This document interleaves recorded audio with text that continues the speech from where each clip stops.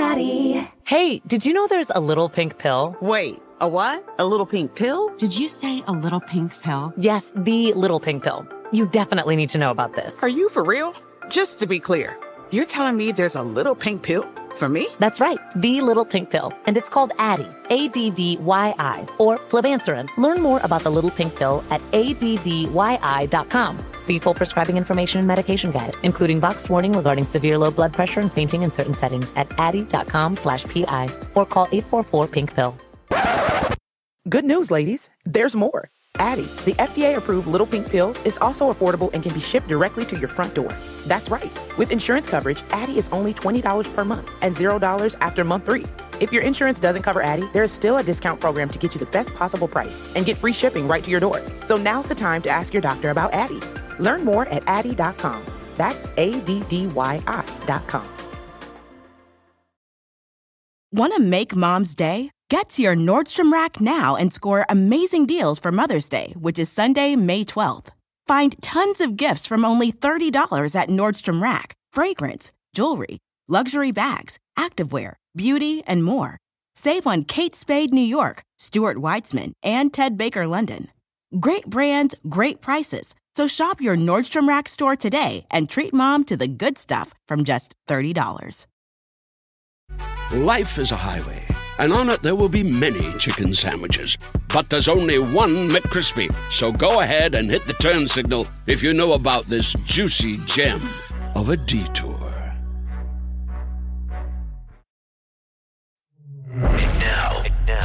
Prepare yourself for the only talk radio show you'll want to turn up. Crank this thing. Sirius XM Pandora presents the place where your hard rock and metal voice can still be heard. You bet your ass, baby. Unfiltered, uncensored, say whatever you want. Hit the record button. Anything can happen, you know? I know that ain't nobody out there came to be mellow tonight, now did you? I say there ain't nobody. I say there ain't nobody not out there that even wants to be a little bit mellow, now is there?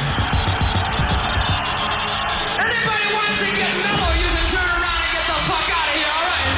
This is the Trunk Nation podcast with host Eddie Trunk.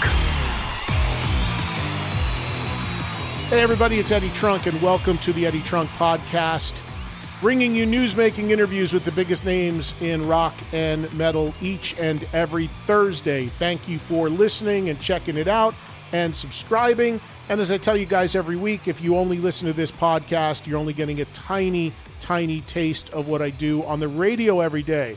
That's because this podcast and the interviews you hear in it come from my Sirius XM radio show, Trunk Nation, which is heard live Monday through Friday, 3 to 5 Eastern on Faction Talk, Sirius XM Channel 103, or anytime on the Sirius XM app. So come on board if you're in the U.S. and Canada and get the full picture and join me each and every day for Rock Talk Interactive. You can call in. We have a ton of great guests. Hope you come on board and join me for the full show. Great way to do it is getting a trial subscription if you don't already have Sirius XM. All you got to do is go to SiriusXM.com/Eddie Trunk. 3 months free to sample SiriusXM every day. No credit card required. And you can hear the full picture of what I do on a daily basis on the radio. And remember, if you work and you can't listen in that 3 to 5 Eastern slot when I'm on live every day, no worries. As soon as the show is done, it's on the app for you to listen to on demand anytime you want as well. All right, so this week on the podcast, I'm bringing you a big special that I did about a month ago from Indio, California, and the first ever Power Trip Festival. Now, I don't know if this is going to be an annual event or not, if they're going to do it again or not. We just haven't heard that information yet. But the event was huge because it marked the return of AC/DC. Now, at the time that I'm giving you this podcast, AC/DC still have not announced any additional concerts. I don't know what's going on there. I mean, I don't know if they will or not. I don't know, maybe after doing Power Trip, they didn't feel up to it or not. I'm really not sure. But as of this moment, no further AC/DC shows have yet to be announced. Obviously, that could change at any moment.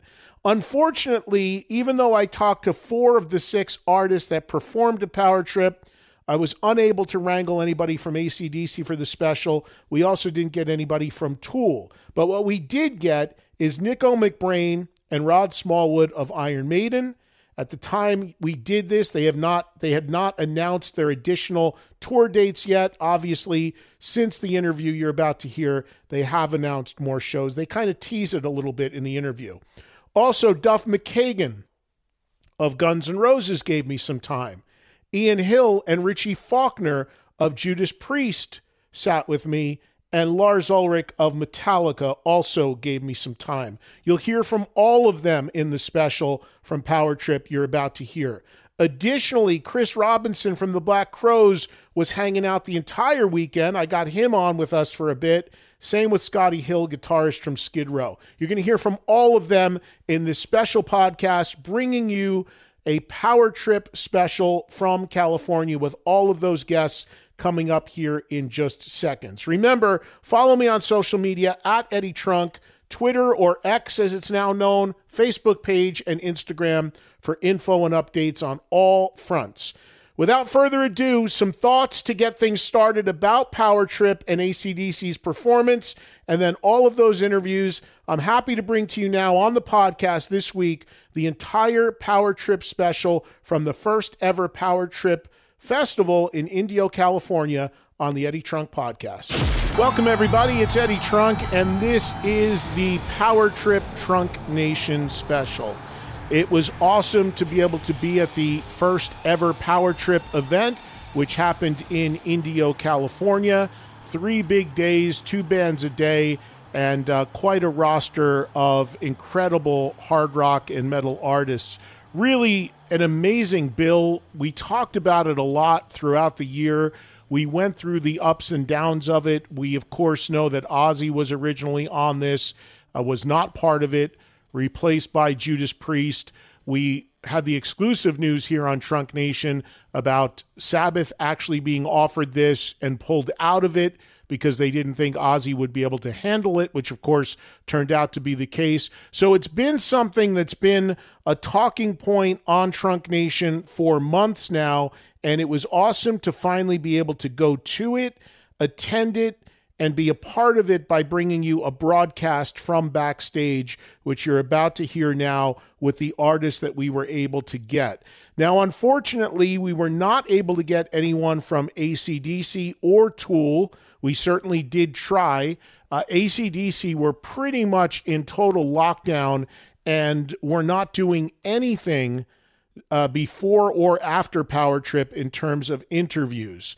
Obviously, as I've said repeatedly, Power Trip was very much about AC/DC. With all respect to the other bands on the bill, AC/DC is not only the biggest band of the 6, but also the band that hadn't done anything in 6-7 years, certainly with Brian Johnson. So it was a super significant show for them to come back from.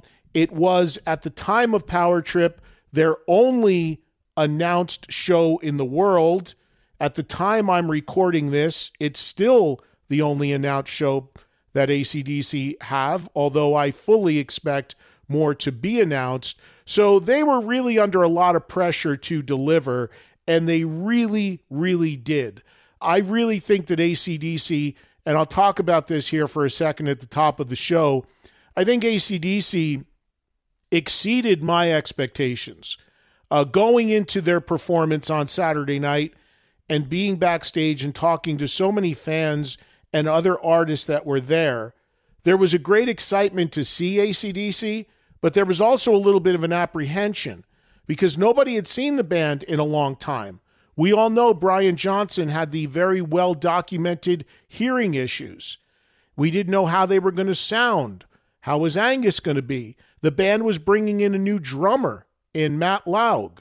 How was he going to be with Phil Rudd not being able to play with the band? So there were a lot of questions about AC/DC, and among hardcore fans, a bit of a concern as to what they were actually going to get, what sort of shape the band would be in musically and vocally. I can tell you from my experience that, again, I felt like they exceeded expectations. Is Brian Johnson going to sound like the guy that made Back in Black back in 1980? Of course not. He's 76 now, but he did way better singing in that style on an enormous stage at 76 years old, coming off of the hearing issues, than anyone could have expected. The band put a tremendous set list together. When you're AC/DC and you've got a ton of music to pick from, you're not going to please everybody, but I really feel they touched on everything. The Bond stuff, the Brian stuff, the big hits, deep tracks like Dog Eat Dog, and of course the key tracks from the more recent records being represented as well. So I thought it was a phenomenal set list. I thought the band sounded great. I thought Angus was still Angus. I thought Brian did a fine job. And now we wait and see if AC/DC are going to do more. Every indicator is that they will. Again, at the time that I'm doing this, nothing further has been announced, but we'll keep an eye on it and keep you posted should something happen. So I think it was a very triumphant return for AC/DC, and I don't expect them to tour going forward in the traditional sense, but I would expect some other gargantuan stadium headlining dates around the world, assuming they feel good about the performance they turned in at Power Trip. So again, I'm sure we'll get stuff with AC/DC should they do more down the line. Brian Johnson was on this show not long ago. That's on the SiriusXM app if you missed it. And unfortunately, we didn't get anyone from AC/DC to speak on the record on this special. The same goes for Tool. We certainly reached out. We certainly tried. Unfortunately, no luck on that. As you know, Tool are kind of, tough to wrangle sometimes and a bit reclusive, and that's kind of goes in with their whole vibe.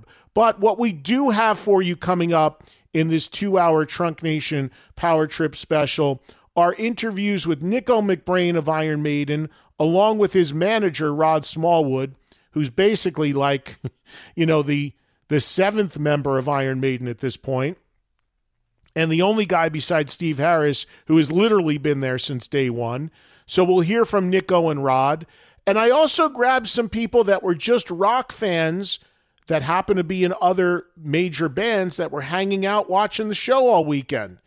And those people include Scotty Hill, guitarist from Skid Row, and Chris Robinson, lead singer of the Black Crowes, who I spent a lot of time with over the weekend.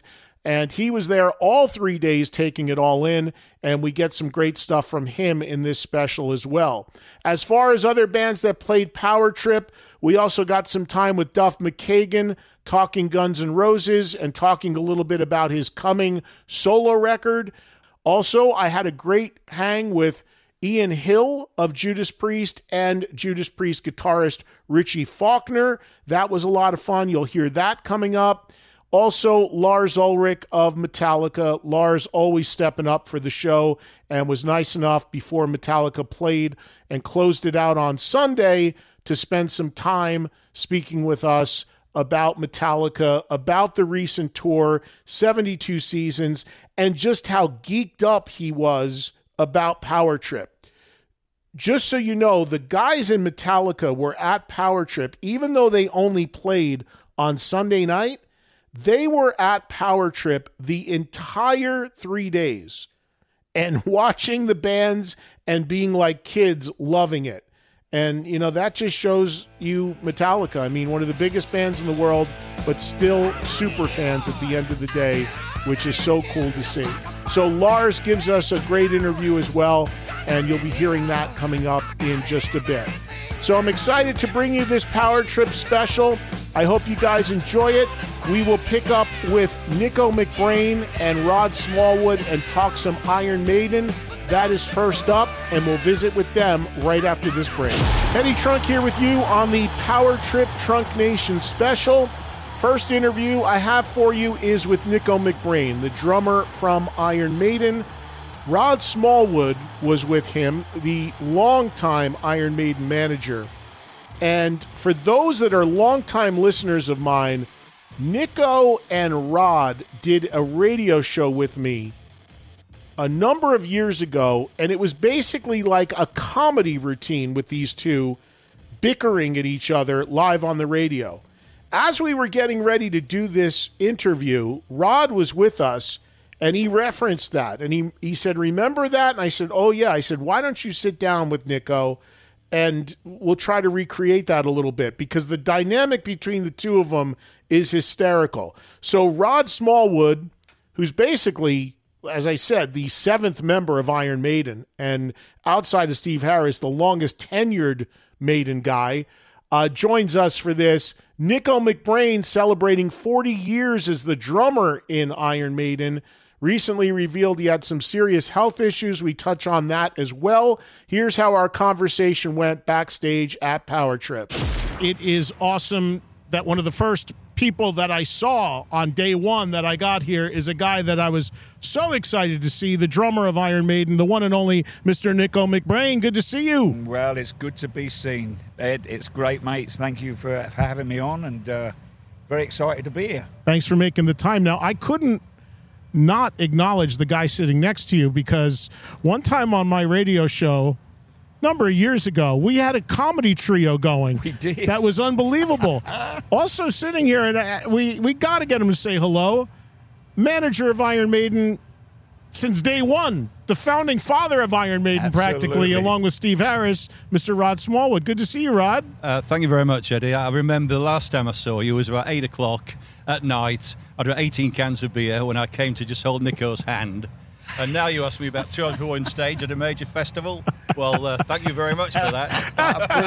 I'll have you back one day, don't you worry. Oh, yeah. Hope you all enjoy the shows, guys. Yeah, well, everyone's excited.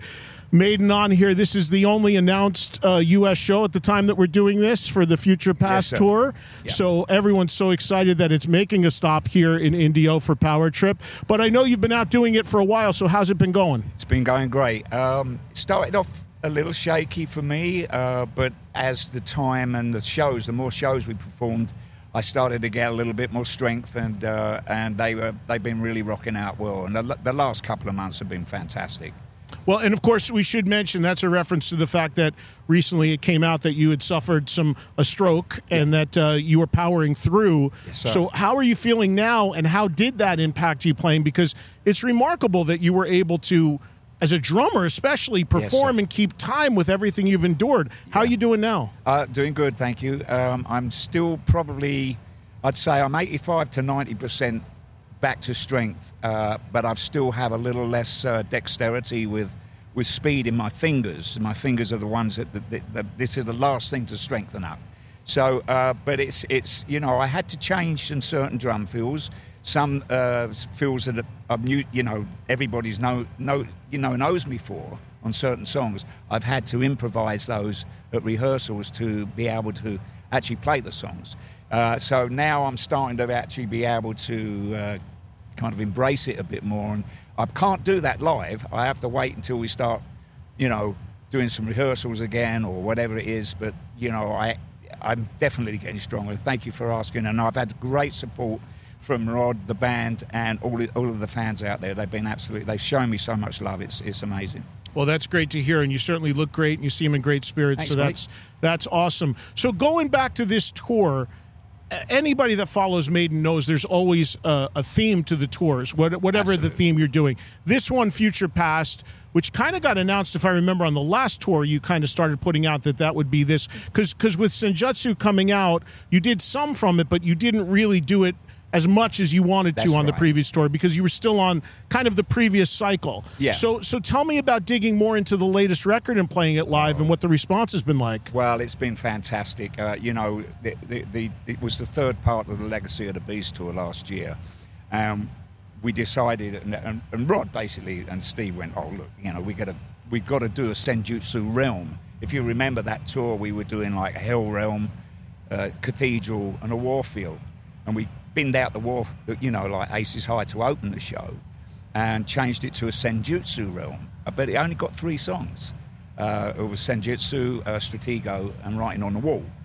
So then we came into this Future Past tour, and that realm went because we had a completely new stage set designed, which is actually phenomenal. And so he dropped Senjutsu and Stratego, kept writing on the wall, and 4 other monster tracks off the album. So, and they've been received so well. You know, obviously the kids know Writing on a Wall, as it was a great hit for the band. But the new stuff has gone down really, really well. And that's a testament, and Rod, you can chime in on this too, being there since day one with Maiden, the testament to the Maiden fan base that you guys can throw anything you throw at them on any given tour. Most bands can't go out and feature a new record and have the fans embrace it. For most of them, it's a chance. Most bands, their fans go to the beer line or to the bathroom. Absolutely. I saw you do Writing on the Wall and some of that, and it was brand new at the time, and the fans are like all in on it. Even A Matter of Life and Death, when you did that, I remember. I mean, the fact that Maiden is a fan base that is all on board with what you bring them is really remarkable. Yeah, it's. I mean, on this tour, there are 5 songs we've never played live before this tour. The 4 epic tracks from the album from Senjutsu, but also a track we've never done live, which is Alexander the Great. Which I was going to get to. I know that's a big moment for Maiden fans. I mean, one thing about this tour, the production on it, the drapes and such like, are just as good as we've ever had. And using his side screens as well, he brings the whole thing to life. But I think the key thing for this current tour is we never really, in the 80s, we never filmed Somewhere in Time tour. We filmed the other 2, either side, Power Slave and Seventh Son. And Steve's always been pissed off with me about that. But at the time, there wasn't really that market for those concerts. So it was a great... So it hasn't been featured in our hits tours, which we've been doing between album tours. So it made a lot of sense just going that way and bringing in Somewhere in Time as a major part of the set. Hence the Future Past title. And I think the fans have been, they've reckoned it's as good a set list we've ever had, which is terrific. Yeah, and it's really a fantastic... It's a challenge, obviously, because of what I went through, but there's a challenge on top of that to embrace the new songs. The older songs, yeah, fair enough. You know, we played those quite a lot over the years. So the new songs have really got a special life of their own, especially live. So, Death of the Celts is a highlight track for me.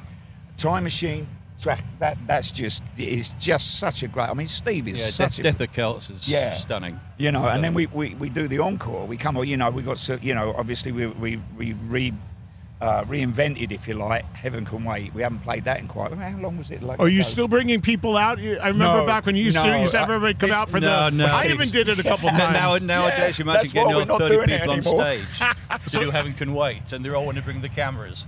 Right. You had to say cameras, everybody. No, we'll stick to having a So you're handling the big chorus yourself. You guys got it covered this time. Well, there's a battle on stage now, just in that kind of solo section. So Bruce gives Eddie a bit of a doing, and vice versa. But it's such a great, this set is so great to play for me. I know I struggled at the beginning, but it really has this wonderful flow to it, and it's immense. It really is. So then, of course, we come off after Maiden, and we have a little towel down and a kind of just get our breath little back, oxygen. And then we do Hell on Earth, which it's just such an epic track.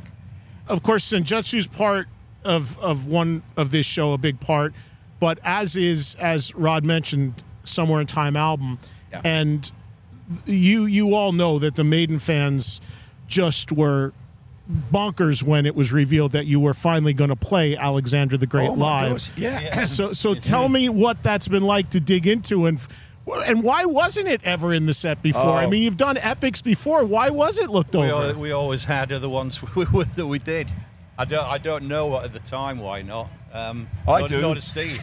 I ain't. Well, no.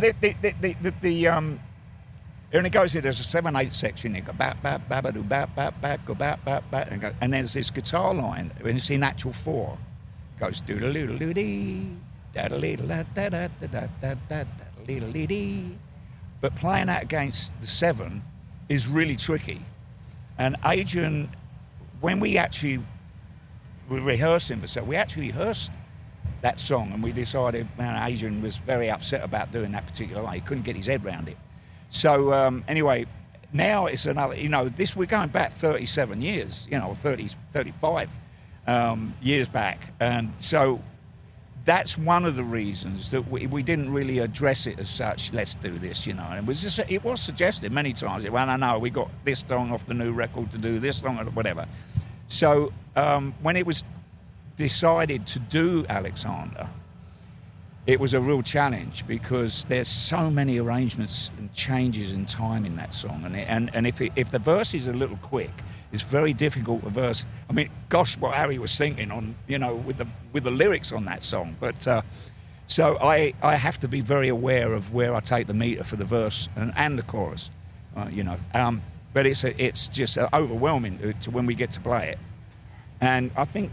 The general, what do you think, Rod? I mean, you agree that it goes down so very well. Everybody's like, they're in awe of it. Yeah, when they announced that this was happening, it was revealed you were playing it. To me, that was the biggest storyline among the Maiden fans. Finally, Alexander the Great live. They were so excited about it. And I know you got to get on stage soon, so I won't hold you much longer. But is that fun for you? You know, being in Maiden all these years, 40 years. 40 years, mate, yeah. Which is remarkable. Yeah. Does he get a watch or something, Rod? You don't get nothing. You don't know. You get nothing.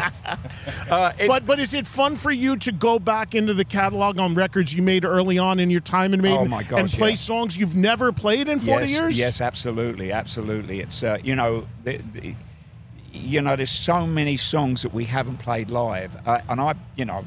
I think if you look at the last three sets of the last three tours we've done and look at the breadth of the songs and how many songs there are played differently over three tours, I think compared to a lot of artists tend to do the same things over, and I think you find a much wider spread of material, which I think one of the things that fans love.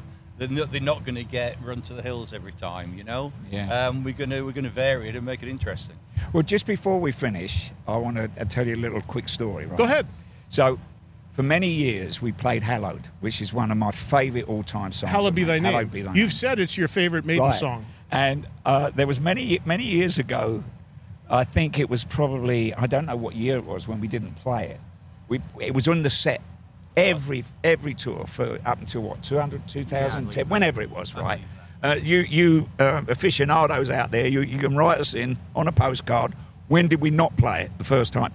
And I said to Steve, I said, you know what? Cut this out. There's reasons for it. No, and I said, there are. What? Eh? There's what, mate? What do you mean cut it out? Behave yourself. Here we go. So anyway, I'm telling the story here. Stop it. Yeah. Right. So I said to Harry, I said, do you remember years ago I said to him, if we never play this song again, I'm leaving the band. And he said, oh, we should have done it sooner than later.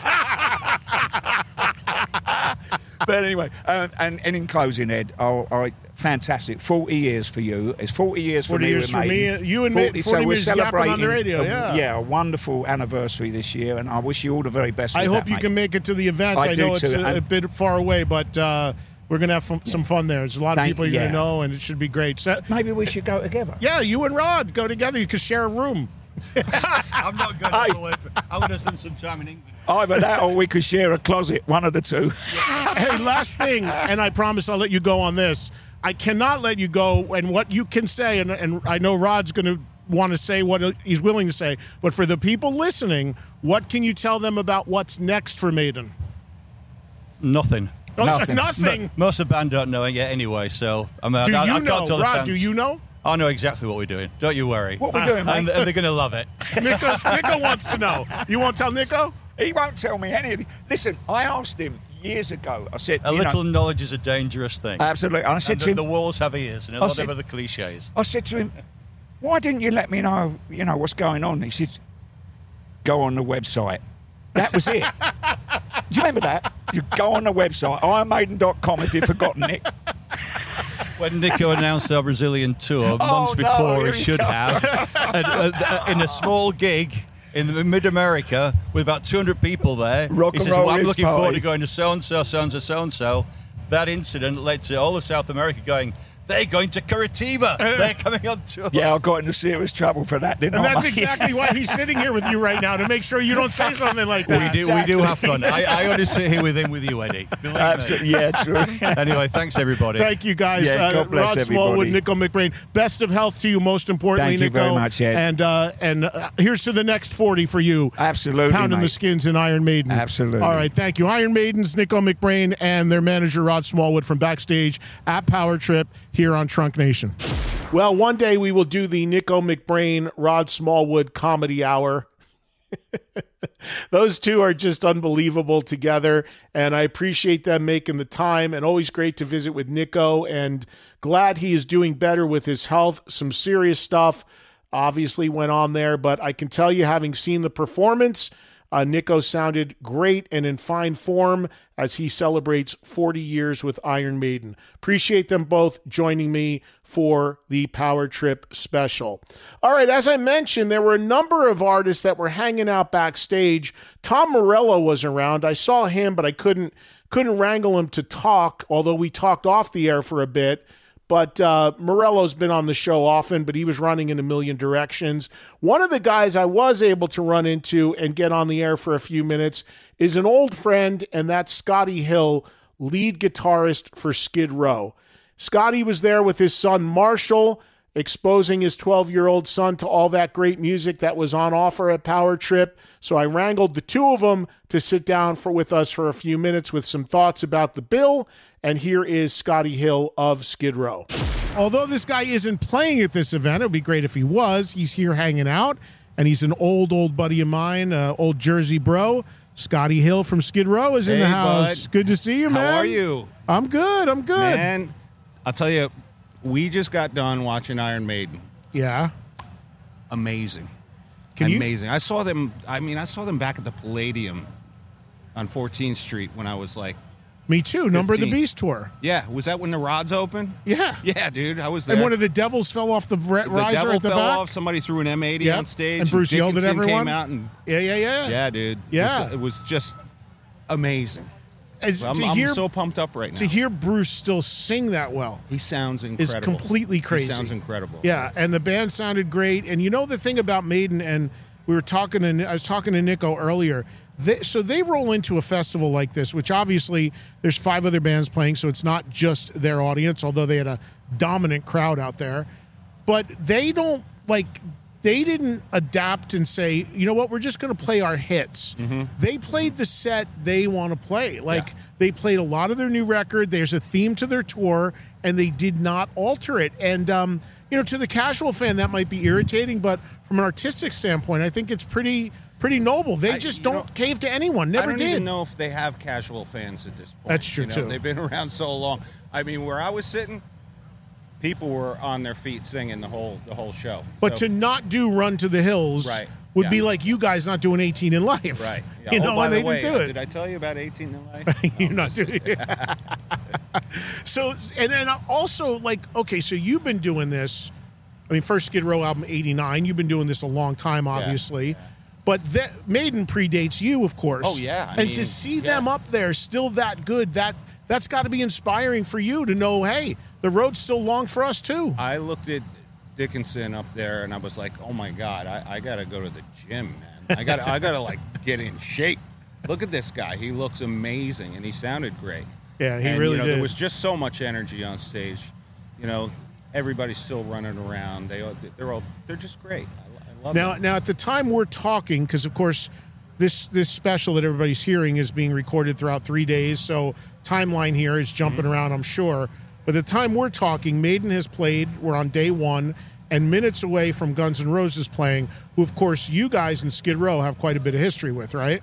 Yeah. We've got history with Maiden too. I mean, we played Donington with them in I think it was '92. And we've done shows in South America with them, but at GNR, of course, what was that, 92, I think it was. Yeah.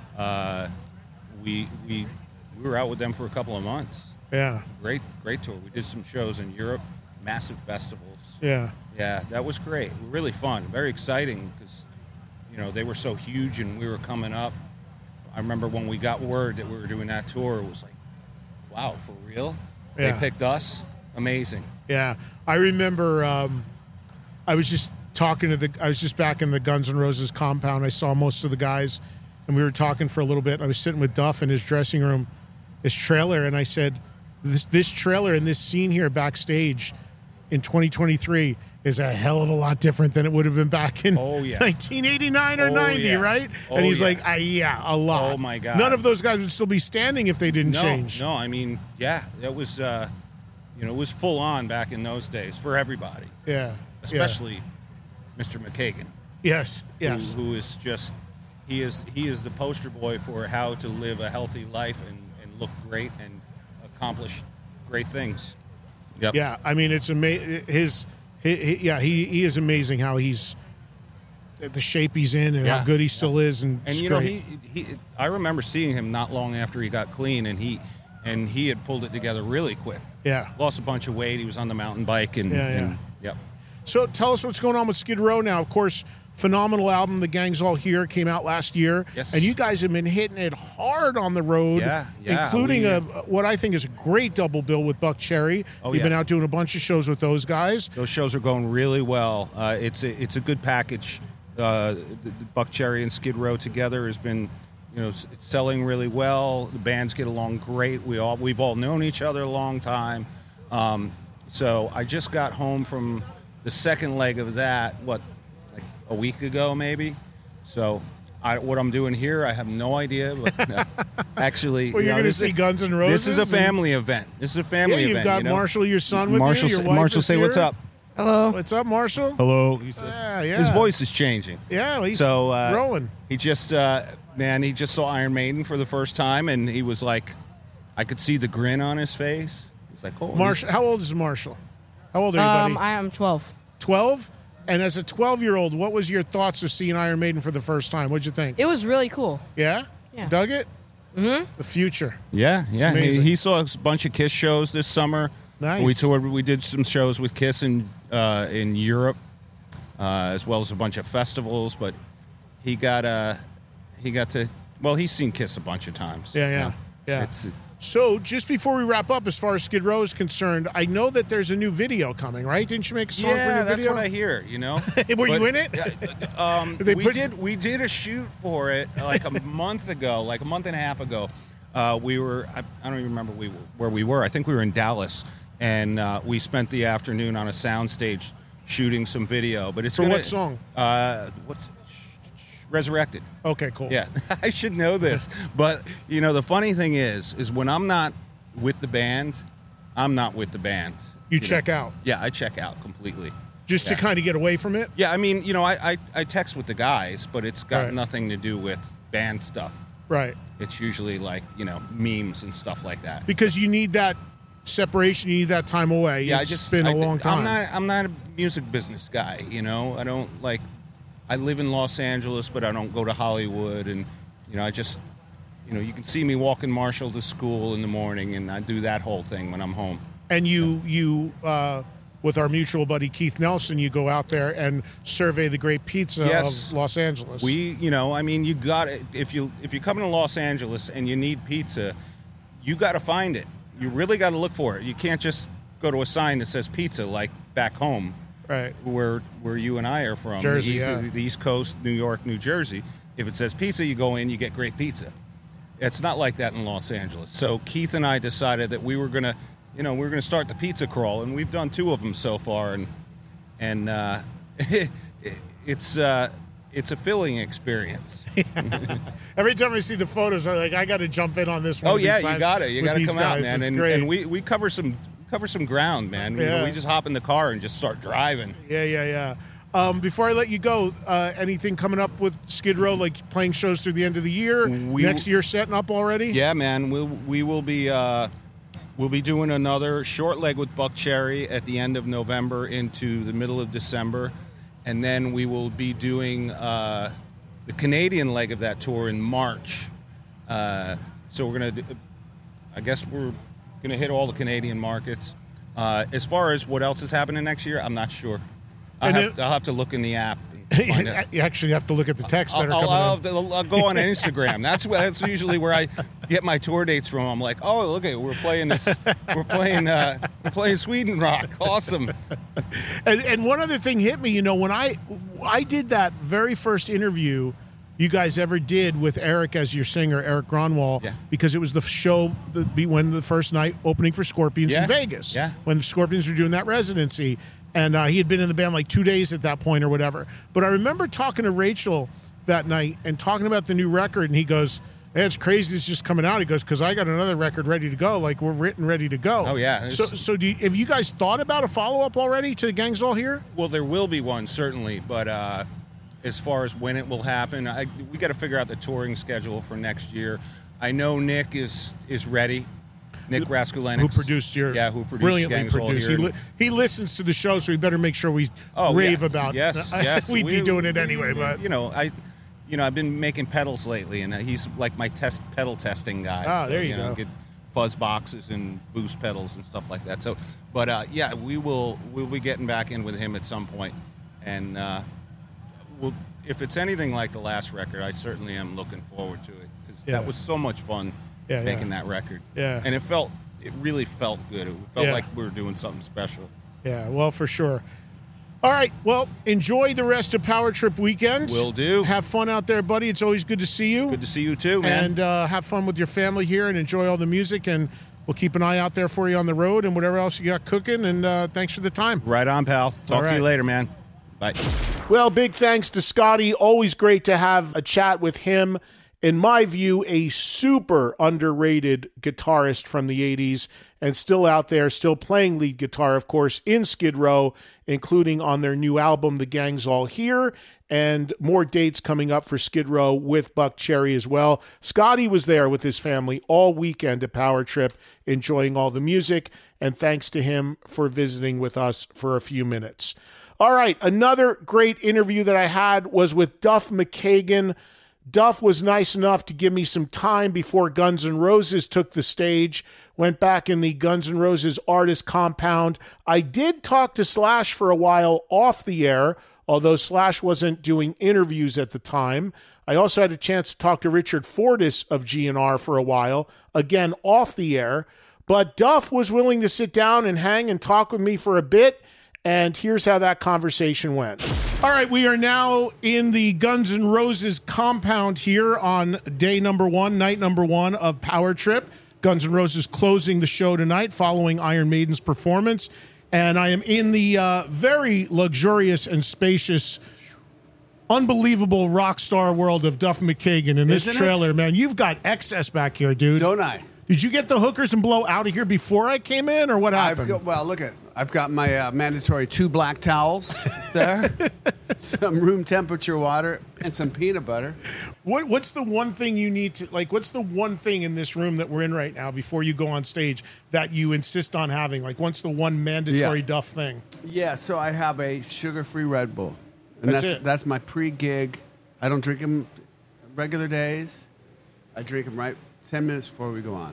Okay, so that's the secret to the performance now. It's just a little lift. It's a little something. And even if it doesn't lift me anymore, it's kind of like that ritual of this cold. I mean, they're in the refrigerator, so I drink them ice cold. Yeah.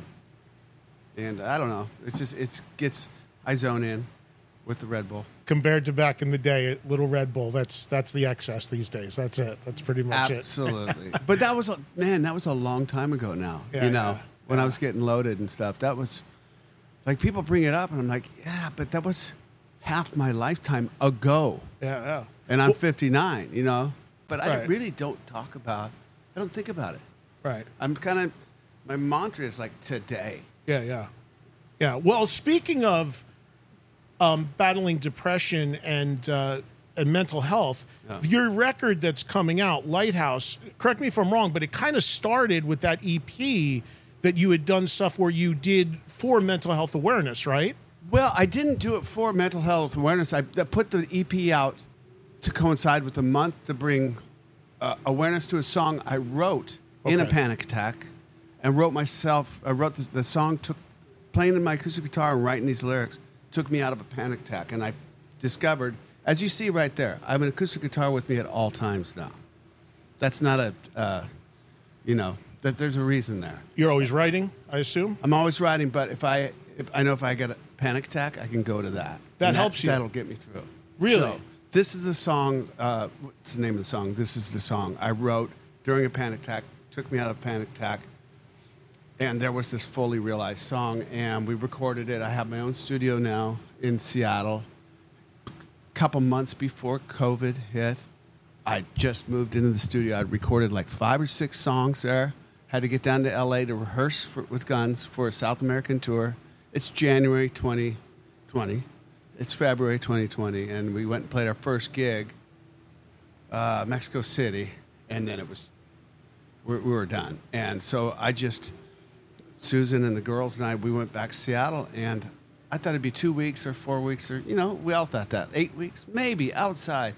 But I just finished those songs, and I had 5 more songs, and by the end of this, 2 months becoming 6 months, becoming a year and a half, I had 60 songs. So Lighthouse, this first record, the EP was something to get this started, and it was Mental Health Awareness Month, yes. And this is a song, it's me raising my hand going, you're not alone.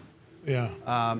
Lighthouse is the first in a group of records that I've written during that period. And now that I have my own studio, it's kind of dangerous because out here on the road, I've written, 30 more songs, so there's 90, so I need to get this stuff out. So you have like records done already for follow-ups, or you have the songs written? Done. Done.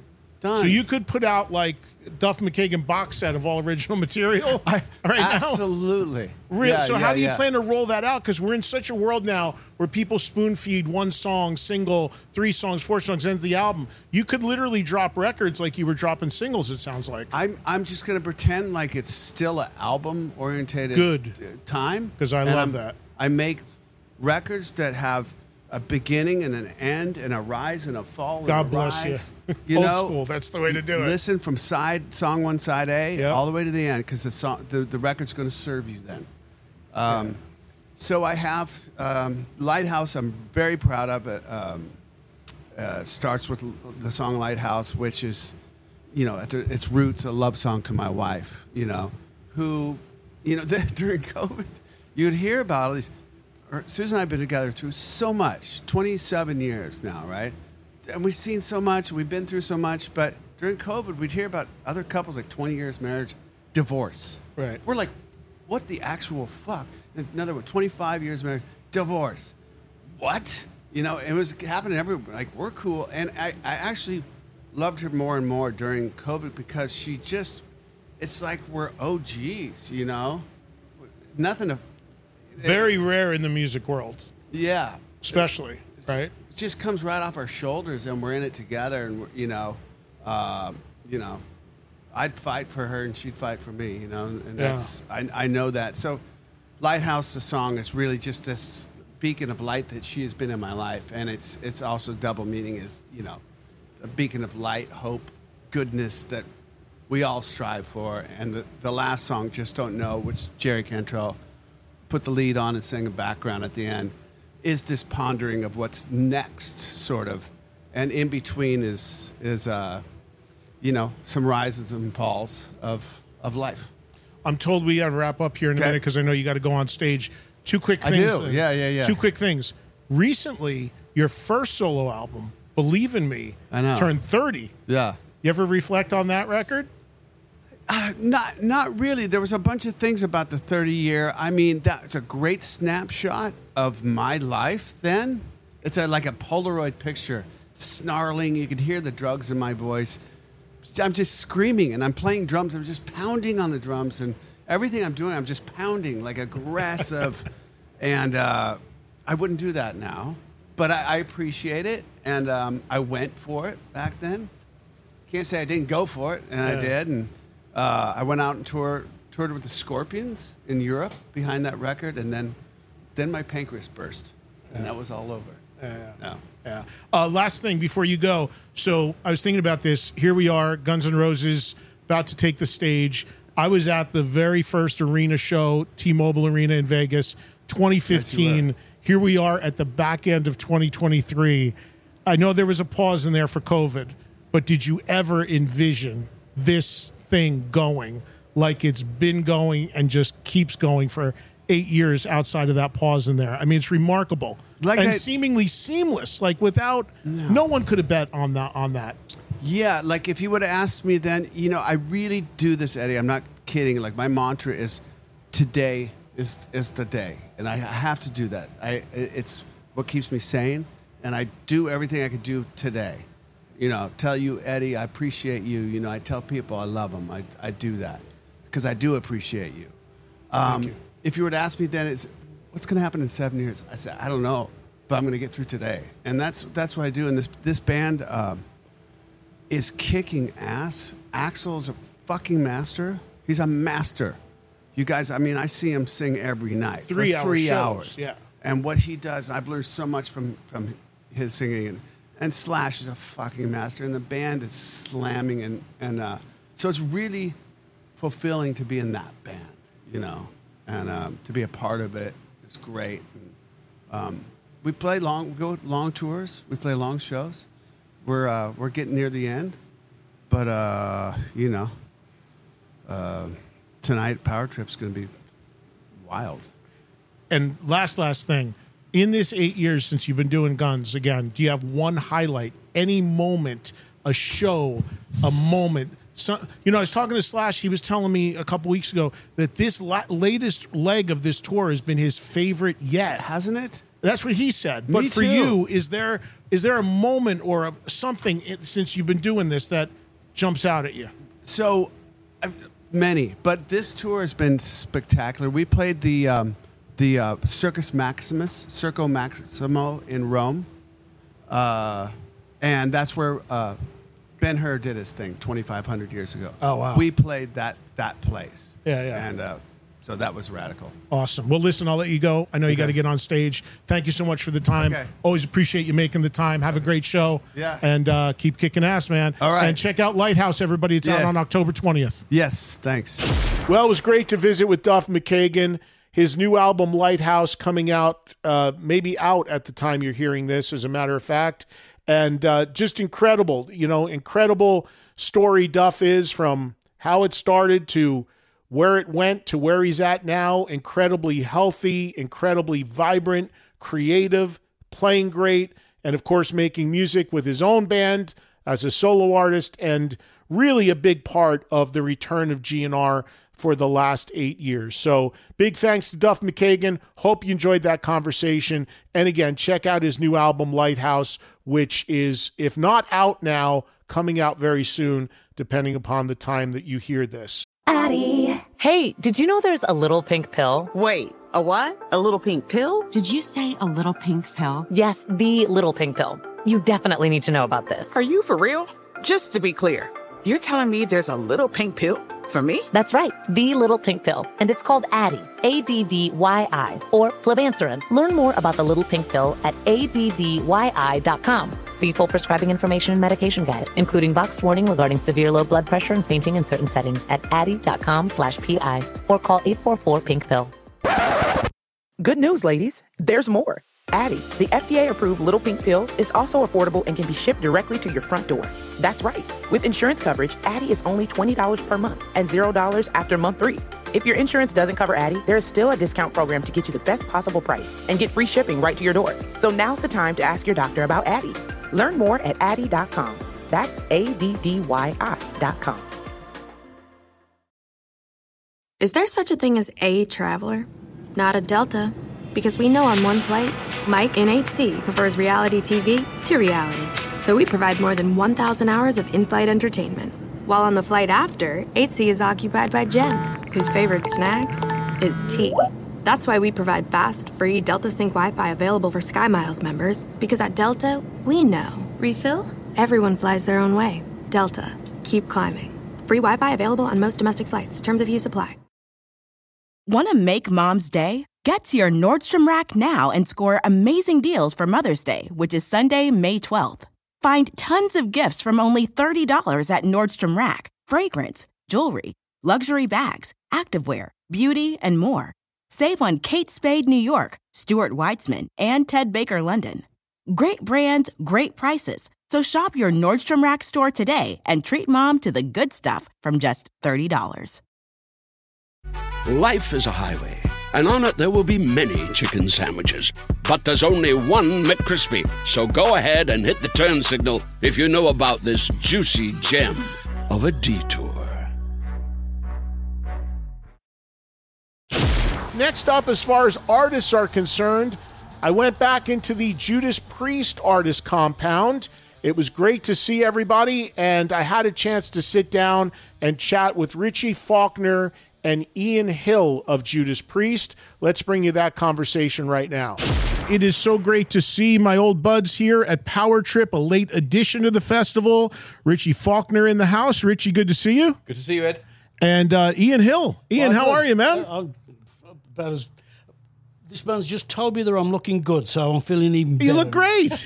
You look fantastic. You look fantastic. Thanks, Eddie. So as I mentioned, you were late additions onto Power Trip, coming in to replace the slot that Ozzy was scheduled to do. Ian, starting with you, how'd you first get the news about this? And were you kind of on standby anyway? Because we know Ozzy's had some issues. Did you always know this might happen, or did it just come out of the blue? No, I wasn't aware that the festival was going on at all. You know, it's a downtime, so I'm, being family man.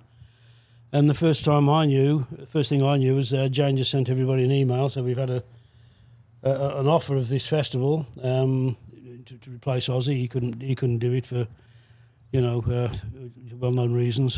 And said, "What do you think? Shall we do it?" And how long do you think it took for me to say yes? Judging it's by the sort the of thing bill, you've got to be on the bill like this, haven't you? It's going to be a brilliant night. Looking forward to it a lot. Yeah, Rich, you and I spoke not too long ago, and you were kind of in family mode and doing some stuff with your other band and all of that. So when this offer came out, I imagine you were quite excited to fire up Priest again and be a part of this. Yeah, I mean, obviously, when Oz got announced for this, it was quite surprising, but you were gunning for him. It was like, obviously, we had to cancel the earlier tour with Priest and Oz earlier on in the year. Right. And then he was on this, and it's, you're rooting for him. You want him to do it, and then unfortunately he couldn't do it as well. And as Ian said, when the call came in that we're potentially being put forward for it, it's like, well, and again, as Ian said, the bill, Metallica tour, Maiden and Priest on the same bill, not the same night, unfortunately. Well, that was the bill. one. So when you guys, I'm sure you picked up on this, because when you were announced as the addition, I got so many people calling my radio show and saying, "Hey, can they shuffle the lineup so that it's Priest Maiden on the same day?" That would have been and something. I said that might be logistically a little challenging, but that, Ian, that got the gears turning with the fans, right? Yeah, absolutely. Yeah, I'm not surprised at all. It would have been a great bill. Missed them by about 24 hours exactly, Richie. Yeah. Just right there, Yeah. But of course, we're doing this on day number 2. Maiden already played, as did Guns N' Roses, and tonight we have, of course, Judas Priest playing, and then the return of AC/DC, who nobody has seen in about 6-7 years. So there's a lot of anticipation about that as well. Ian, do you have a lot of history with the AC/DC guys? We do. We toured with them way back in 1980, I believe it was. I think it was Bond's last tour. And we had a blast with them, I mean, we were all young in those days, so we finished the show and straight to the club. So there's lots of history there between us, We got on really well with the guys, and they treated us well as well, So yeah, it'll be nice to see them again, if we get to see them, that is. But it will be nice to see them if we do. Yeah, I was going to ask you about that. Richie, do you get to hang out and watch anything, or do you kind of have to get in and out? I've never seen AC/DC, so I've made a point today to stay behind and watch AC/DC. I know the first few songs. I'm not going to say what they are because I don't know if I'm allowed to say. But it's going to be an exciting opening to the show. Well, you can, because what we're doing now is not live and will air long after they play. So, I was hoping you can talk about how great it was, and you haven't even seen them yet. Well, I've forgotten what the songs were. I was hoping you wouldn't say something like that. Someone told me what the songs were, and it was really exciting. Unfortunately, I've forgotten what they were. But I'm sticking around. I'm going to see the band, and it's a band that I've never seen, and it's a bit of a shameful thing that I've never seen AC/DC. It's one of the things where timing hasn't been on my side, Yeah. But tonight the planets aligned, and I get to see them and play on the same stage as them. So it's an honour, really. Yeah. Now, this isn't exactly last minute because people knew that Priest was coming on this for at least a month, I think, since, Ozzy was out. But for you guys as a band who aren't on a touring cycle right now, how difficult is it to fire up the whole system, Ian, in order to do a one-off show like this? It should have been more difficult than it was, to be honest. I mean, we've got a great crew, but obviously when we're not working, they go and work with other bands. And we've got everybody, I think, haven't we? Yeah. Every single one of them has dropped what they were doing, and they can't do a one-off show, which is a week's work, basically, So we're lucky in that respect, to have such a good crew. So it wasn't as difficult as it could have been. Getting the shipping gear over and that, we had plenty of time to do that. So there wasn't much of an issue there either, and seemed to have got hotels okay, flights. So everything so far is running suspiciously smoothly. So I'm going to shut up right now before something goes wrong. Luckily, we haven't got anywhere for the gear to go after. Usually, that's what obviously we have to coordinate all that as well. But it's just got to go home. It can take 3 or 4 months to get home. So all we had to do was get it here, and then it falls on us to brush the cobwebs off of our fingers and get the playing side of things together. And then it can take yes. And then, we don't have to arrange anywhere for the gear to be after this apart from ship it home. So that was an easy part of it as well. Yeah, no doubt. So as I mentioned, this is, since we're recording this, at the time everybody hears it, they will have already heard about your performance and how stellar I'm sure it will be. But tell us about the set list that you're going to play while we're doing this in real time, but you have played for the people listening. Did you put together anything specific with this festival in mind, or is it basically the set list you did the last show you did? How did you approach that? It's very similar to the last show. With a gig like this one, you can't throw many curveballs. There's no real point, The album was a couple of years ago now, so it's not as if you've got any new product to flog just yet. So we just put in, many of the fans' favourites as we can, and put a few of our favourites in as well. I think that was the basic plan. And, we know you'd have us throwing a few deep cuts, Eddie. If it was down to you, I mean, there'd definitely be a few more deep cuts in there. But for the average metal fan out there, they might not be specifically Priest fans. Of course. So we wanted to cater to everyone or as many people as we can out there. So. But it's an exciting set and kind of continuing the celebration, really, of Priest over the last 50 years. So we're not hearing the Rage. Is that what I'm taking from this? No, the Rage, no. But, you have an embarrassment of riches. There's too many great songs.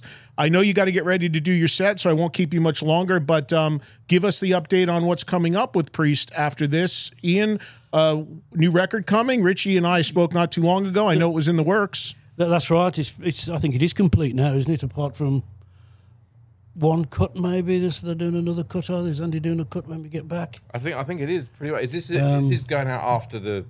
Yes. Okay. So obviously there was an announcement tonight about the release date of the record and the name of the record. So we're gearing up towards that release date now. So obviously there'll be a campaign with releases and new singles and stuff like that. Yeah. So and then we start the machine again, and it will be a tour around that album. So it's an exciting time. We're still putting out new music and still touring new music. So it's a band that's I think still potent in 2023, 24, and still releasing new music. So watch this space. Yeah, fantastic. Okay, final thing, and I promise, you mentioned about songs that are favorites of yours, like, in other words, that might be in the set. So starting with you, Ian, give me 2 or 3 that you're going to play tonight that you're most looking forward to digging into and that you most enjoy playing tonight. Sentinel. So that's always been a favourite of mine. That's going in. Electric Eye as well. And, it's difficult to think of another one, isn't it? Richie, you got a couple? I've got a couple. I'd say Desert Plains, especially in this sort of environment. Desert Plains lends itself nicely to it. There's something about the vibe of outdoor festivals like this. It goes down a tree. It feels right. We're in the right place as well for Desert Plains. Exactly. Yeah, exactly. And you're not very far from where you played 40 years ago with the US Festival. Ian. course, yes. That's a stone's throw from some of the people. Is that some of really? the people here were telling me that that's very logistically not that far from here. What do you know? And I met some people yesterday, and like, we saw Priest in '83 at the US Festival 40 years ago. That's what you know. Crazy. Yeah. Yeah. So, God, yeah, that was an epic, that one. yeah, no doubt.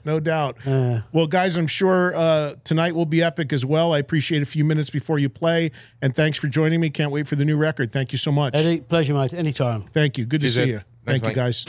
Well, it was great to visit with Richie and Ian, as you just heard. However, when we wrapped up the interview, Richie Faulkner told me that in hours, Judas Priest would be announcing a new album. And I told Richie and Ian that what we were doing was being recorded, and by the time this aired, the details of the new album would be public, so why not talk about it? So here's that section added on of Richie and Ian commenting about the just announced new Judas Priest album. So certainly big news today for Judas Priest here at Power Trip, because they announced details on the coming new record. Richie, you and I spoke not too long ago. You're telling me it was close to completion at that time, but fill the audience in who hasn't heard all the information about the record.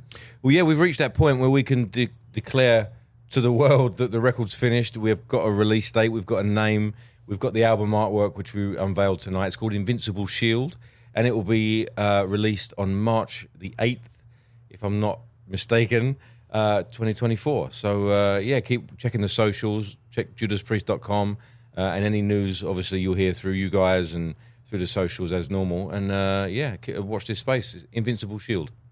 Can't wait. It's going to be, the last couple records were just phenomenal, so I'm sure high bar to beat Firepower and that stuff. But we can't wait to hear it. I'm sure you guys have done a killer job. Thanks, Great guys. that you're making still killer new music. So psyched for that. Oh, cheers, Eddie. Thank you, guys. All right, so we now know that Invincible Shield from Judas Priest is out, with a single actually out as well. And I was glad to get those guys to tack that on. Judas Priest actually announced their new album at Power Trip. They actually put it up on the video screens just before they started playing. So they literally made that announcement to the public minutes after what you just heard was recorded. Also, a quick note on Priest that I want to add in. I had a chance to speak backstage right after you heard that interview with Glenn Tipton. As you've heard by now, Glenn Tipton did come out and play with Priest the last few songs of their set. I had not seen Glenn in a long time. As many know, I have a huge history with the Priest guys, and it was phenomenal to see Glenn. I was so glad that he was there. I was so glad I had a chance to talk to him for a bit. We had a really nice emotional moment, and, he is battling Parkinson's very bravely, very admirably, and it was wonderful. He was up there on stage with Priest, and Richie Faulkner did confirm, as did Glenn, that he also played a role in the new upcoming record as well. Wishing Glenn Tipton nothing but the best. Truly one of my highlights of Power Trip was getting a few minutes with him just to say hello and reconnect and talk after that interview. And again, I thank him very much for just giving me some time and chatting for a bit, even though it was off air, meant a lot to me. And same with Richie and Ian. I appreciate them making the time before they played. Of course, Priest, a late add-on to Power Trip, but they turned in a fantastic performance. All right, as I mentioned, one of the really cool things about Power Trip was seeing all the other artists that weren't playing, that were just there hanging out. And one of them was the lead singer from a band that's turned in some of my favorite shows I've seen in the last couple years. That's the Black Crowes and the great Chris Robinson. Chris was there with his wife the entire weekend. And when I tell you Chris Robinson was there enjoying the music, he was full on into it. He was in the pit, in the audience. He was watching all the bands. He was taking it all in. So I had to wrangle Chris to sit down with us for a few minutes and talk about the Black Crowes and talk about their unfortunately postponed tour with Aerosmith and talk about metal and Power Trip in general. So here is Chris Robinson from Power Trip on Trunk Nation. All right, so I'm outside in front of the stage watching Judas Priest here at Power Trip, and I look to my left, and who's rocking hard to Priest, earning all the metal cred in the world. One of my favorite people, one of my favorite bands, one of my favorite singers, Chris Robinson of the Black Crowes, is in the house at Power Trip. I know. Whoever would have thought, out of all the things, that we would meet at the pit at Judas Priest in the year 2023. You know, I'm sure you remember this, but our mutual friend, the late Neil Casal, used to tell me, Chris and I used to tell Chris I knew you when we were into metal, and he's like, and watch your old TV show and everything like that. And I go, nah. And then remember we met all of us in the lobby at Sirius, and you were like, dude, so you love this kind of music, right? Well, it's funny, like we grew up on I'm 57 years old in December. So the early 80s music scene, we were punk kids and like went a little bit in the hardcore scene. So I can remember like this kid, like it moved to our neighborhood and he had like a DRI record or like a MDC record or something and Black Flag record. But then he had like the first Motley Crue record and we were like, oh, I don't know if we can hang out with him, It was rules then about if you were punk, you didn't listen to metal. If you were metal, you didn't listen to punk. Right. But to me, the coolest part, and for young people and the way it is now, is that those rules don't exist anymore. True. And my wife, Camille, is a punk rock woman in the world, but she also just liked metal and heavy music in general. So as the years, I always had a soft spot for Priest. I always thought they were rad, you know what I mean? And I always liked hard rock bands that were that later would be metal, but hard rock bands that were kind of like, whether it's Thin Lizzy or even Judas Priest in a way, bands, Black Sabbath especially, bands that were hippie bands that went harder later in the 70s. So they started in like the late 60s, early 70s. And then, there's like this weird hippie sort of aspect of some of the grooves, or I don't know, or whatever they do. But I didn't grow up a metal dude, but as the years have gone by, I've found myself loving it much more. What band would you say that you most came onto in the heavy rock world later? Like what band did you kind of dismiss maybe early on or not really into that now you're really into? Oh, funny. That's a good question. That you're maybe like a little late to the party, but like, man, how did I miss out on that? Yeah. Wow. I don't know. I mean, Iron Maiden's a little bit that way. Like, I would just know things, but now when I hear them and stuff, I'm like, or if someone plays it, I'm like, oh, that's rad. You know what I mean? And to me, they're like the Grateful Dead of like heavy metal in a way. Yeah, in a way. Cult following. Yeah, they like anything. Hardcore. People are on board with anything they play in their catalog. When they played here yesterday, they played a bunch from their new record. They're like one of the few bands that they get away with that in a festival. And they can make a new record, which is rad. Yeah. But it's cool too because I've totally. I never got to see Guns N' Roses, so I saw them last night, and I thought Slash was ripping. I had so much fun. The show was so cool.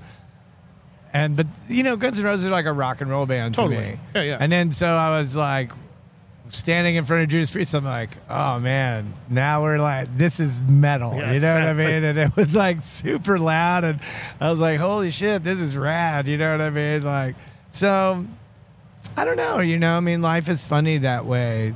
I like that the rules are stripped away. And you know what it is at the end of the day? A great song is a great song. Absolutely. And it can be any genre of music. And I feel that way about so much stuff. And I've been buying records since I was 12 years old. And I love lots of weird stuff and maybe, things people wouldn't think.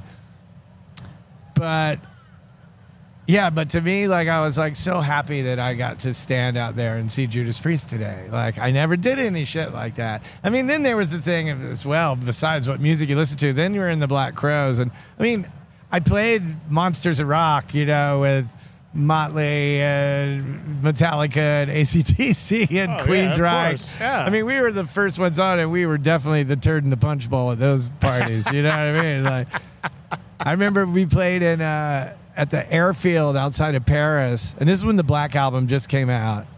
But it's AC/DC, Metallica, Motley Crue, like I said, Queensryche, and then we go on stage, and we're up there doing our like Stonesy thing and our the thing we're doing, and the people are hating us, and it looked like Alfred Hitchcock's The Birds, that movie, The Birds. There's so much shit flying through the air. And luckily, people in Europe don't do a lot of sports where they throw the ball, so they don't really have. It's not like anyone has a good arm on them, so we felt pretty safe, like with a shoe flopping by or a bottle or whatever. But it is after 3 songs, I went, hey, you know, you guys better save some shit to throw. Queensryche's coming on after us. You know what I mean? Like, you guys are going to waste all your ammo. Did you ever get the piss in the bottles thrown at you over there? Yeah, that's a thing. Yeah, when we did Castle Donington, you could see them, but I think by then they put the stage further back. Yeah. And I remember when we opened Castle Donington that year, and no one wrote about our sound or the way we played. They were just couldn't believe that we played James Brown's Sex Machine as our intro music. And that's all they wrote about. Like, what? Who does that at Donington? I was like, I mean, by the way, pros do it. We were never invited back. But all right, I know ACD. So the time we're doing this, half this event is over. ACDC we're in the middle of day 2. So ACDC about to make their very, very highly anticipated return to playing live. First time in like 6-7 years. But before we get to that, and I let you go so we can all watch AC/DC, give us a quick update on the Black Crowes, because, of course, you were supposed to be out with Aerosmith. We all know Steven has had to take some time off. He did 3 we were shows. So bummed, and we want Steven to feel better, and the shows were going so well, and we were so happy. You know, it's, you know, to be involved, we were happy. We're huge Aerosmith fans. And it's nice to go, not just be an opening band, you know, like we would go out and it's full. Like, and you were doing an hour, right? Yeah, and we were getting up there and we had full, you know, we were doing our thing and it was a great night. And then boom. So we only want everything to be, you know, and for the fan, you know, I'm an Aerosmith fan, so I know how it feels sitting there, you know, like, Seasons of Weather, man, you know what I mean? I'm like losing my mind, you know, like all of it. So, you know, that's really the ball's out of our hands. So we're just hoping for the best. And, you know, we're putting the finishing touches on some new music and want to get that going. But you know what's the best thing about the Black Crowes is we're working and we're in a good place. So, it's, you know what I mean? Like we can improvise in a way, and the vibe is good. I mean, I've seen you guys. Amazing. I've seen you guys a lot in the last couple of years. Some of my favorite shows I've seen in the last couple of years. It's been a great and 2 years, 3 years. You and now. your brother, everything feels really. We're really in a good place. We've, you know, we made a few changes with the band at keyboards and guitars, and we just feel great about it. And we just changed drummers too for this last tour that we thought was going to be going on right now, but. It's fantastic. Yeah, I wasn't even supposed to be here.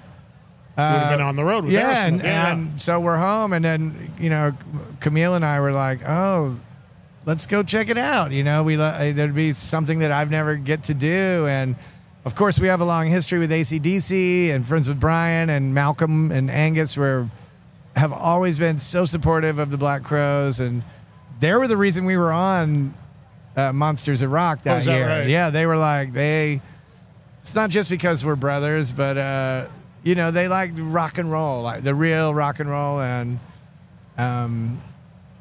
so they've included us in their touring world a few times over the years. So to be here to support them, and I'm a you know, we grew up Aerosmith, AC/DC kids in like the late 70s and growing up in Atlanta and stuff before we drifted off into weirdo stuff. And, so they're still loom large. The legend looms large, and something that inspires us. And we love those records, and we love them, and we just want it to be great tonight. Are you going to do Black Crowes shows like now that the Aerosmith thing's on hold? You're going to go do some of your headline shows, or are you guys just going to lay low? You know what? No, I don't know how. I mean, it's, you know, it's kind of the fall, so. I think we have a plan. You know, we're trying. Like I said, we want to finish up this new music and see what the schedule looks like, and typical with us, new writing songs puts Rich and I in a place to write some more songs, and that kind of stuff is going. And yeah, it's a bummer, but everything's cool with us. You know, we're just super happy, and we're like I told you before, we're just like really focused and in love with rock and roll music. And it shows. It shows. It's so real. It's so great. And I look forward to seeing you guys every time I get the chance to do so. It's good to have you back. I'll let you go on this since we're at a heavy festival, heavy music, and we talked about metal. What, in your opinion, is the heaviest Black Crowes song? Oh, I don't know. Maybe we have a song. We used to do it with Jimmy Page when we played together. Like a song, there's a song called Horsehead. I was going to say that from By Your From Side. By Your Side. That's a pretty heavy riff. Yeah. I think No Speak No Slave is pretty Speak No kick-ass, Slave too. is pretty good. It's pretty Zeppelin, yeah. It's a heavy song. riff. Heavy, yeah. So we have, There's some heaviness in the Black Crowes. Even Stop Dragging My Heart Around and all that. Stop Kicking My Heart it Around. rocks. It rocks. We went off into so much different stuff and almost Americana, jam band. We did all sorts of different kinds of music over the years. And like I told you, being back together these last 3 years, it's been really, I don't know, it just makes everything flow to be like, we're finally in a place, like I said, where we can celebrate all the shit we love. And, there's Aerosmith and AC/DC in there, but there's X and the Gun Club in there, and then there's Parliament Funkadelic and Sly and the Family Stone in there, and there's Bob Dylan, whatever. You know what I mean? There's all sorts of weird stuff that is in our sound. But I think for the first time, Rich and I are completely on, this is what we want to do. These riffs and you know what I mean? And the lyrics and the vocals and the grooves, and that's what we do. And if people haven't checked out the latest Black Crowes album, it's an EP called 1971 of cover tunes. 72 of 5 or 6 covers Songs that came out in 72 72 that they do covers of. That is just sounds so good and is just so killer. So that's the latest until we get this new record. Until we get the Black Crowes 1983. Hey, man, thank you so much for making some time, Thanks, man. Eddie. I appreciate it. Thank you so much. Chris Robinson. Super stoked to be at Power Trip. Yeah, and Chris, and trust me, Chris is not just he ain't just hanging out in dressing rooms or whatever. He was in the pit with me watching Judas Priest for That's real. right, man. So his metal cred is legit. I popped my metal chair. Big time. All right, we are hanging at Power Trip. Much more to come. Stick around. Oh, so great to talk with Chris. We had a great weekend. We hung out pretty much all 3 days. Spent a lot of time talking music off the air, as well as what you just heard on the air as well. Hoping that Chris and the Black Crowes will be back out there soon. They do have a new record coming, and Chris is pretty confident that they will resume dates with Aerosmith next year once that tour starts up again. They only got 3 shows in. He was telling me it was a big tease because they love being with Aerosmith so much. But everyone wishing Steven Tyler a quick recovery. Hopefully Aerosmith getting back out on the road soon, and the Black Crowes will be back with them when that all works out. Okay, final interview for you here on the Trunk Nation Power Trip special, and it's with our old buddy Lars Ulrich, another frequent guest from the show. Lars called in during one of our top 20s once, one of our throwdowns. What can you say about Lars? One of my favorites, and obviously always making time for us, which I greatly appreciate. So Lars was willing to sit down with me. This took place the day Metallica played on Sunday, a few hours before they closed out Power Trip. Here's that conversation. How are you, man? I'm doing well. Thanks for asking. Melting. But that's been the story of the weekend. But obviously the energy here is great. The vibe is great. Like I just said to you, we were the first ones in Friday afternoon, and we'll be the last ones out. Tonight or tomorrow. It's been great. The weekend's. This is like. I was standing in the pit. Sorry if I'm all over the place, but I'm 3 cups of tea into my afternoon, and I'm fired up. And I was standing in the pit last night watching AC/DC, and I was so just caught up in the energy of AC/DC and just being part of this incredible event. And I actually had forgotten that we were playing. I was like, you actually had something to do yourself. And it's like, oh shit, we gotta play tomorrow.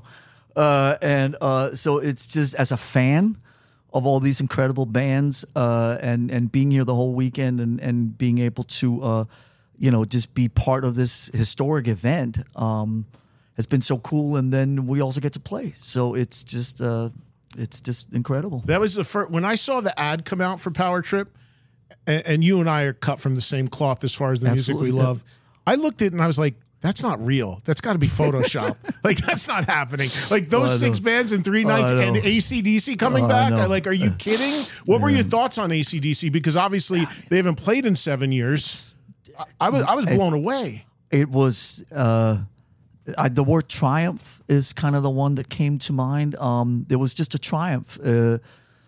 7 years. I saw them here. I think they played here in 15. Coachella, right? Yeah. So a couple 8 years ago, and I saw them in San Francisco later that year.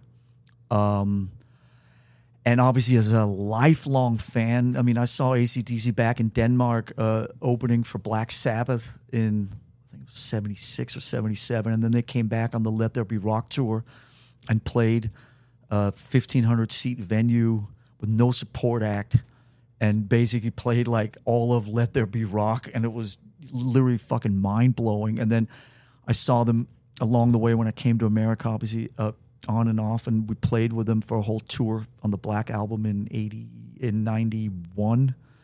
But as a lifelong fan, I actually got a little misty-eyed a couple times when Angus was kind of going out, and you could hear the... it felt like when he walked out and played his solos on the ramp, it felt like people were sort of holding him up and really just loving him, appreciating him, and there was a unity. I'm actually getting misty-eyed as we're talking about. There was a unity, and it's that unity that you and I have talked about, and that thing about when this community comes together around what we all share, that it was just such a beautiful moment. It was just such a triumph. And Brian, who looked like, it didn't feel like there was anybody anywhere in Southern California that was having a better time than Brian. And, 76 years old, man. He just turned. Like that for him to do that 2 hours on that stage, but that that's shitty amazing. grin he had on his face. Yeah. And he looked it was so great. What a wonderful moment. Yeah. Let me ask you this. Metallica's obviously played a million festivals all over the world. When you come into a festival like this, now you're closing Power Trip. You're the last band everybody's going to see of a long, hot weekend, 6 bands, you're closing it. Is there a, deep down inside, and I know you, is there a little bit of a competitive thing? Like, not that you're looking to blow anybody off, but it's like, we're going to leave that final stamp on Power Trip. You put any thought into that? Do you put? I mean, maybe when you build a set list, that's the other thing about this, because the tour you've been on, it's been no repeats, 2 nights in all the cities. Here, 1 night. So tell me about that going in too. Yeah, no, I mean, I appreciate you asking. Not maybe 20 years ago there was a different kind of mentality. Now it's just it's like being around for the whole weekend and seeing, Halford last night, seeing Steve Harris, seeing Adrian Smith, talking to, everybody, the Priest guys, saying hello to Tipton, which was an emotional moment. All of it, seeing the boys in Guns on Friday, who were also incredible. And it's been, as a fan of this genre, as a champion of this genre of music, I'm so just happy that it's happening and that we can be some part of it. You know what I mean? So there's no, now we're going to go out and show them. I mean, there's none of that. As far as the set list is concerned, it's been a little, I mean, we played doubles the whole year. So this is the first single show I think we're playing. I hope I have that right. This is the first single show we're playing this year. Yes, it is. So it's a little bit sort of, I'm trying to keep it within kind of a little bit of the same structure of the flow is the word I've used. So it's a little bit like, well, do we open with that song or that song? Do we play that song? Because it's, when you're playing these doubles, there's a little bit of a kind of flow once you've played, 20 shows on that tour. But I think we've got a good balance. Obviously we're playing a couple new songs. I think it covers most of what we've done. I don't know that for a fact, but I think it's hopefully a good balance. And obviously, the passion that runs through our fans, and everybody's got a suggestion, and everybody's going, well, what about that song, and what about that? I do the best I can with these set lists, but obviously we've been rotating maybe 40 songs this year through the tour since April, and so I think we've got a good set list for tonight. It sort of covers all the different albums, most of them at least, and I think it's a good balance. I wanted to ask you about that because I think it's incredibly cool what you guys have done with this tour. The tour, not tonight, but the tour. 2 shows, same city, not repeating a song, not repeating an opening act. There's so many people that call my radio show and they're so upset with bands because they play the same set every time they tour. You do the opposite of that. That takes a lot of work, takes a lot of rehearsal, takes a lot of effort. So how has that paid off for you? Like, now that you've been doing it, how's the whole experience touring like that been? And do you plan to continue? I know next year you're doing it, but do you want to keep doing that? It's really, really fun.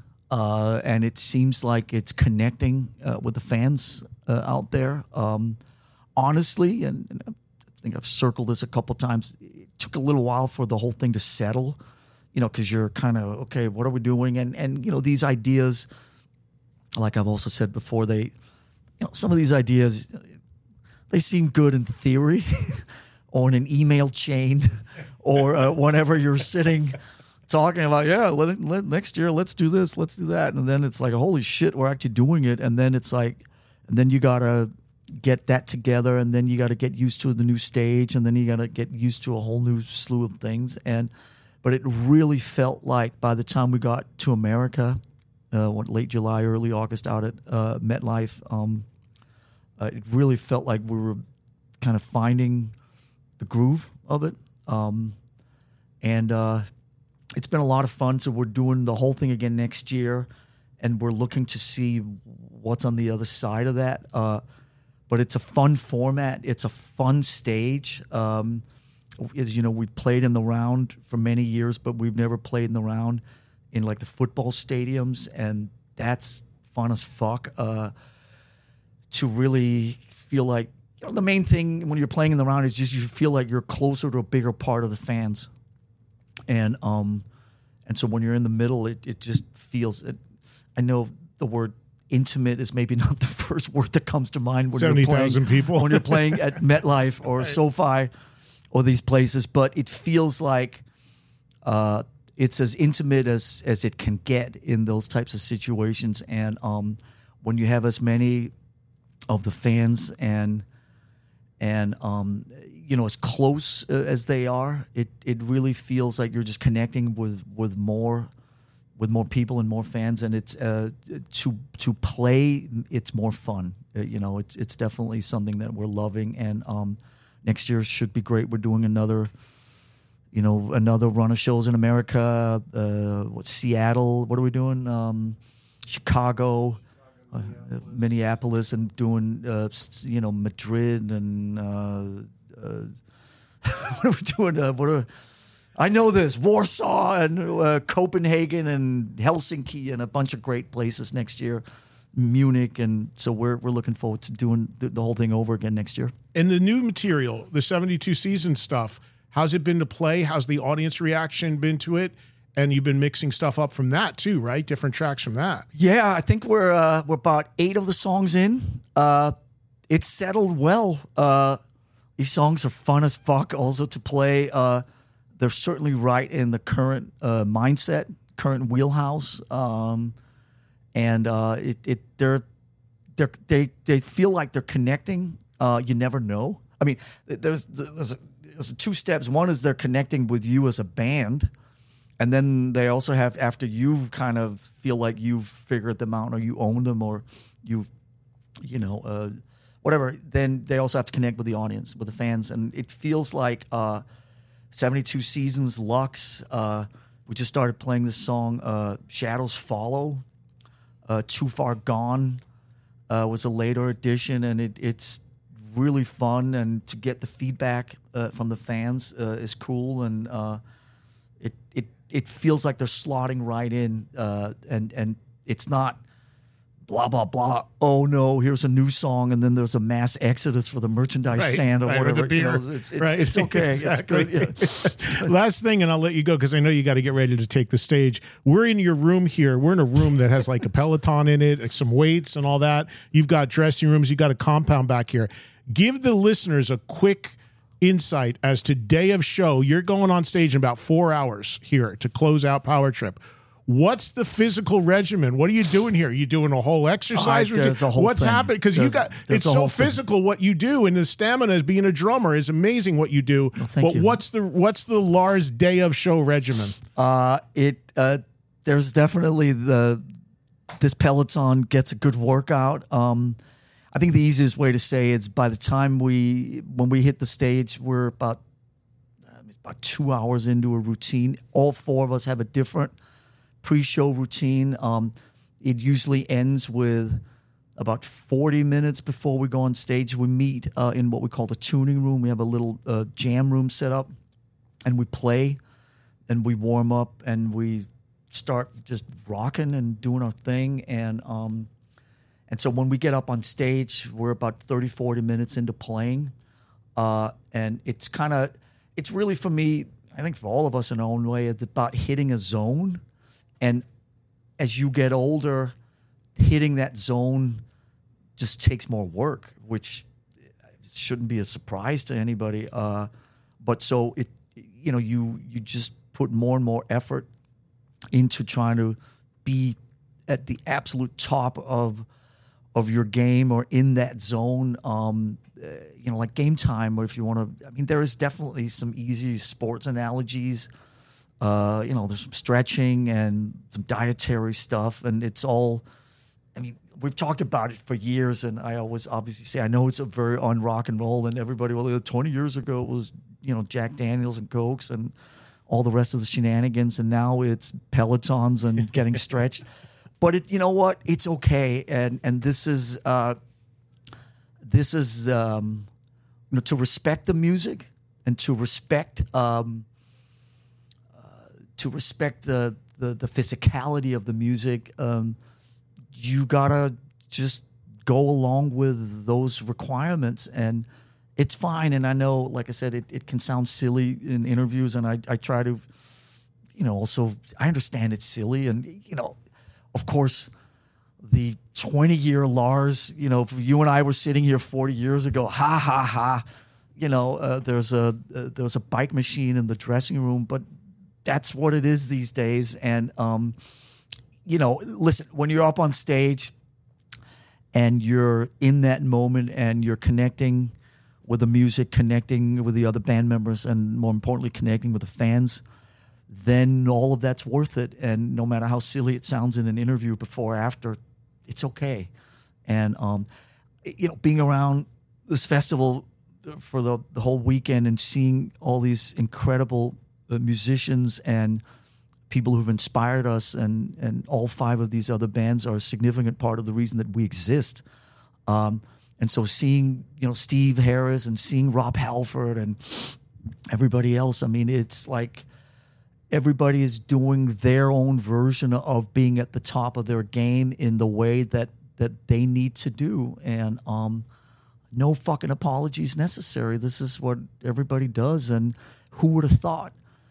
If you and I were sitting here 35, 40 years ago and going, in 2023, there'll be a gathering of Iron Maiden, of Judas Priest, like I said, of AC/DC, of Guns N' Roses, right, of Tool, and that we'll be invited to be a part of that weekend, and 70, 80,000 people are going to show up and celebrate heavy music and celebrate what this community means to all of us. Who would have thought that would happen? Do you know what I mean? So as a fan of music and as a champion of this music, it just makes me so proud and so grateful, and it's kind of humbling, honestly, and I wish it'll last another 100 years at least, you know? Well, I can't thank you enough for always making the time, Lars. I know course. you got it ready to go on, and nothing about what you're doing here is silly because it is that commitment. No, because it is that commitment to what you do, and it's why Metallica's at the top of their game always, because you take it seriously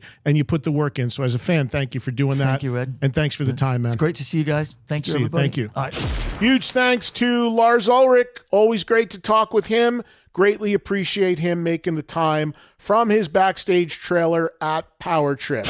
So as you just heard, we gave you an overview of some artists that were there at Power Trip just hanging out. And of course, 4 of the 6 bands that actually played Power Trip represented with members joining us on the air throughout the show that you just heard. If you missed anything, you know the deal. Go to the SiriusXM app.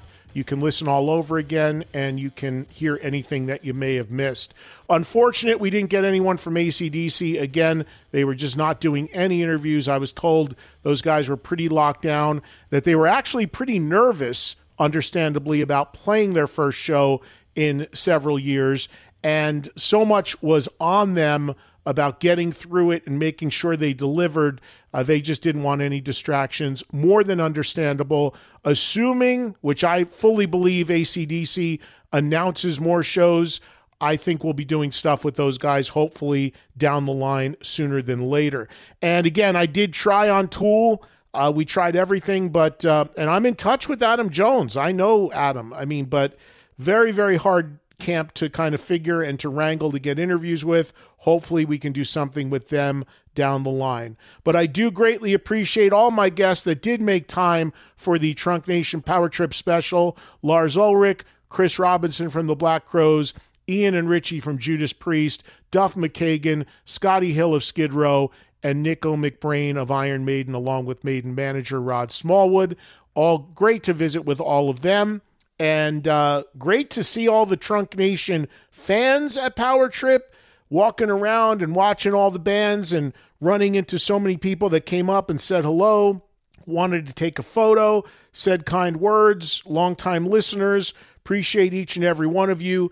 And it was great hanging with you, watching a great, great weekend of hard rock and heavy metal music. Now, the big question becomes, does Power Trip happen at all again?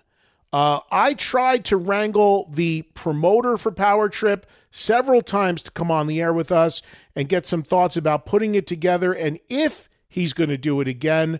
And unfortunately, I have been unsuccessful in doing that. Can't get him locked down to be able to do an interview. So we don't know if there will be a Power Trip 2. Could they find enough big bands without repeating bands to do it again that could fill a place that big and have that many people and have it make sense again? Don't know. We don't have the answer to that. So I think that will be determined, like everything, by finding out if it was financially successful. There were all sorts of varying reports about how financially successful Power Trip was. And we don't really have those numbers yet, and we really don't know. And I think that will be a big barometer as to whether they try to do it again. If you recall, the Desert Trip event done by the same promoter, which featured early 70s artists, only happened one time. So this could be one and done. We don't know. But I can tell you this, there were a ton of people there, and most of the people that I spoke to and we heard from here on the air had a good experience, had a good time. Look, there were people that complained about sight lines and sound and traffic and heat and bugs and dust. And, I'm guilty of complaining of some of that stuff too. But if you're going to go to a huge festival, that all comes with the territory. Of course, the cost, another thing, a huge factor. It all comes with the territory on any huge festival like this. So, know that going into any festival, that all of those things are going to be factors. Where you are in the festival, what package you bought, what experience you bought, all variables that are going to play into everybody's opinions and reviews of what happened. I thought, from my vantage point, it went well. I felt all the bands really did turn in good performances. Everyone's going to have differing views on that based on set lists, etc. But I honestly thought that everybody turned in very good performances. And the big thing, which we talked about constantly, was the return of AC/DC, how they would do. And to me, that was a resounding success. I really feel that for a band at their age, with as long of a layoff they had, I thought it was a tremendous, triumphant return. It was great to see them. It was great to hear the songs again. Clearly one of the biggest bands on the planet. In my view, the biggest band at Power Trip and the most anticipated band, probably the band that sold the most merchandise, with Metallica probably being a close second. And we'll see what the future holds for AC/DC. But, man, I thought they killed it. I thought they turned in a great set list as well. Nobody could complain about what they played and the variety that was in it. Well, thanks to all the artists that made time for me at Power Trip. It was a lot of fun. It was a long, hot weekend there in Indio, California. And again, to me, the big thing is, does AC/DC do more? I mean, I've got it on good authority that they were planning to. Could that have changed after Power Trip? We really don't know. AC/DC are a notoriously tight-lipped organization when it comes to what they are and are not doing. So we'll keep an eye on that and certainly let you know. Be sure to join me on SiriusXM every day. Trunk Nation, Faction Talk, SiriusXM Channel 103, live daily, talking rock with you, 3 to 5 p.m. Eastern, noon to 2 Pacific, or anytime on the SiriusXM app. Remember to get that free trial subscription, SiriusXM.com/Eddie Trunk, 3 months free, no credit card required. Join me listening on the app or live over the air on 103. Social media at Eddie Trunk. Have yourselves a great rest of the week, everybody. Hope you catch me on the radio, if not back here next Thursday for another episode of the Eddie Trunk Podcast. Want to make Mom's Day? Get to your Nordstrom Rack now and score amazing deals for Mother's Day, which is Sunday, May 12th. Find tons of gifts from only $30 at Nordstrom Rack. Fragrance, jewelry, luxury bags, activewear, beauty, and more. Save on Kate Spade New York, Stuart Weitzman, and Ted Baker London. Great brands, great prices. So shop your Nordstrom Rack store today and treat Mom to the good stuff from just $30. Life is a highway, and on it there will be many chicken sandwiches. But there's only one McCrispy. So go ahead and hit the turn signal if you know about this juicy gem of a detour.